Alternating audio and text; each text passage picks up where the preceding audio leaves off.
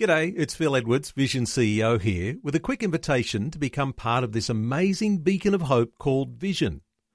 Together we can put our love into action to help people of all kinds build or rebuild their lives on the truth of God.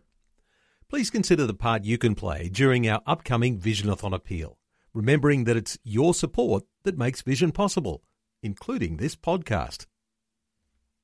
Rise and Shine with Robbo and Becky on Vision. I'm going stir crazy. I could imagine. I can imagine you are. Oh my gosh, I tell you. Well, happy anniversary, by the way. Yeah, happy anniversary for yesterday. Thank you very much. 35 years. Wow, that's that amazing. is amazing. Yeah. Yeah, Well, that's it'll be so a memorable cool. one. You would have spent the whole day together whether you liked it or not. Well, that's right. He looked into my eyes, I looked into his eyes and said, oh God, not another day in this place. Now, what day is it for you guys? What day in isolation are you up to? Is it Ian, is it day 7 or day 8? Day 7 of our captivity. Okay, wow. So you're halfway there. Oh, it's just, you know what it is? You know when you see those signs that say wet paint? Yeah. Or stay off the grass? Yeah. So the first thing you do is you want to touch the wall to see if the paint really is wet. Yeah, and the grasses, Or yeah. you then want to walk across the grass. Yeah, Uh-huh. so. But that's what it's like here at the moment. You're not allowed to leave the house. So I really, really want to leave the Yeah. house. I know. Must be so oh, challenging. Bless.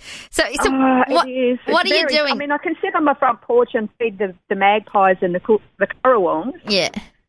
but I just want to go for a walk up the road, stretch my legs or something. It's very frustrating. Yeah, I can imagine. Oh, bless. So what are you doing to keep yourself, from going, climbing the walls? What's been happening for you for the last week? Mostly reading and research. Okay. Oh, that's good. You're at least You know- putting yourself to good use. The funny thing is let me tell you, I know so much about viral disease and pandemics. You have no idea.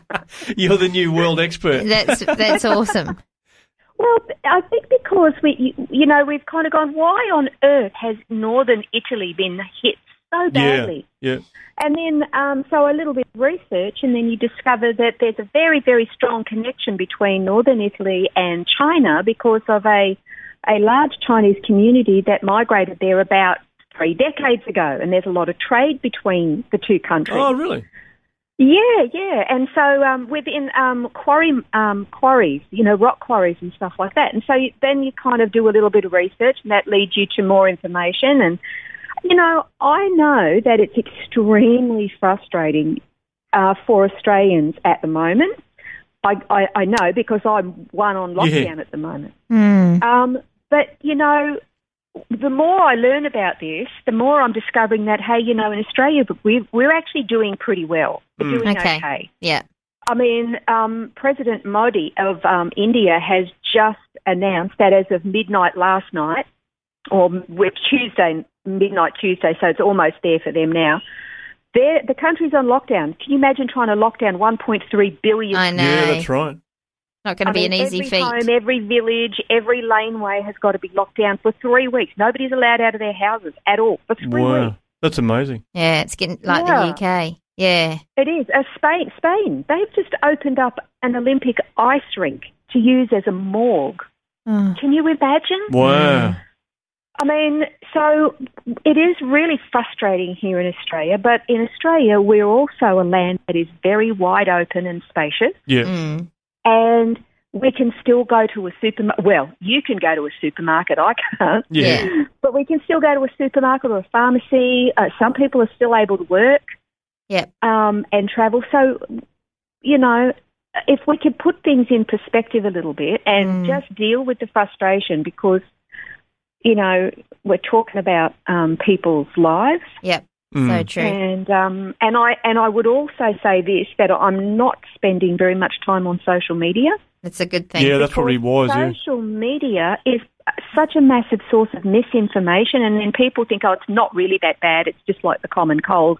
And so they just go out anyway thinking it's all rubbish. And, one of the things that we really sort of emphasised on our recent tour to Israel, Jordan and Greece, which was just so great, was that anything that you hear or are taught about Scripture, the Bible says you're supposed to check it. And I've discovered, because of some misinformation that we received while we were travelling, that the same applies to anything. Yeah.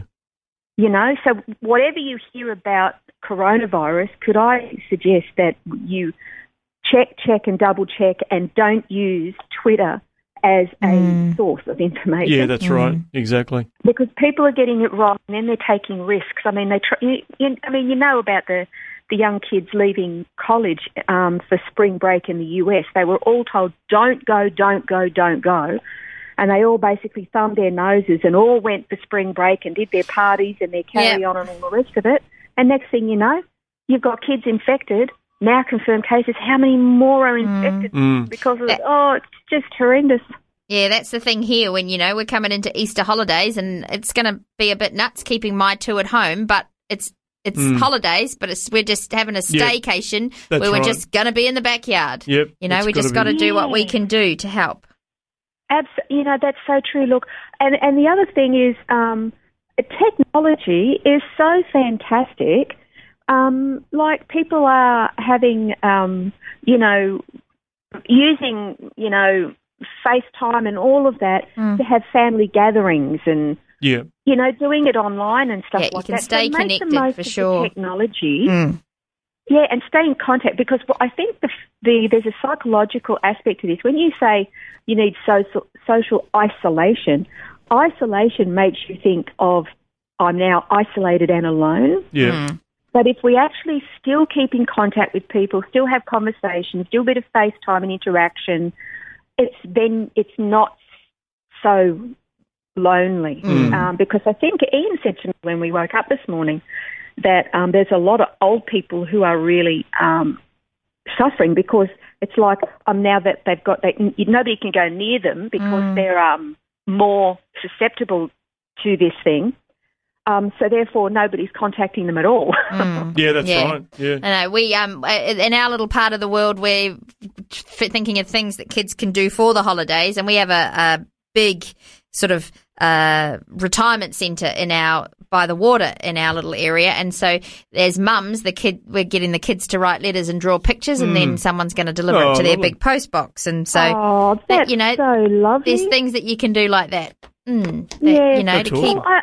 Ian said to me this morning that there was a case of an elderly gent, I think in the US, just having his 95th birthday or something, or in his 90s, and his family couldn't go near him. So all the family did pictures and cards and signs and everything, and he stood on his front porch while the whole family passed by in line, cheering and sharing their signs and making a big fuss of him, even though they couldn't go up and give him a hug or a kiss, and that it made his day. So that's lovely. Yeah, I mean, just got to sort of, this is the situation that we're all in, as frustrating as it is, and you just have to make the best of it. Again, because if you look at it and say, look, just grin and bear it, let's get through the next weeks or months, and let's make sure that at the end of the day, more people are alive than dead. I mean, Ian's got an aunt who she's in Spain. She lives in Spain, and she just sent me some statistics that, you know, just in the last 24 hours, 500 people died overnight. Wow. In Spain, and there's now over 40,000 infected in total. I mean, when you're talking about keeping people alive, you just have to put up with it. Yeah, that's right. We'll get through just it. For a little bit of inconvenience. And we'll all, you know, be the better for it. Maybe we all just need some time to be still and know. And at the same time, let's never forget that God is the one who is in control. Yep. God is not shocked or wringing his hands over coronavirus. So, like, gee, I didn't see this one coming. Let's just, you know, keep everything in perspective. If this is not the first viral pandemic to sweep, you know, the world. I mean, I think it was in one of the big pandemics, might have been the Spanish flu, wiped out 60% of Europe. We're not going there. That's not going to happen. So let's just trust God. And if all else, if there's nothing else to do, get into your Bible. Amen. That's right. Look at that. She always puts it in perspective, does Auntie Mandy? Yeah, so true. Hey, great to chat, Mandy. Lovely to hear that you guys are doing all right, and you're halfway there. We are thinking of you. You're nearly there. 7 more days to go. It'll be over before you know. Nearly there. Nearly there. Before you go, thanks for listening. There's lots more great audio on demand, or you can listen to us live at visionradio.org.au. And remember, Vision is listener supported. Your donation, large or small, will help us continue connecting faith to life for hundreds of thousands of people across Australia and around the world. Learn more or donate today at visionradio.org.au.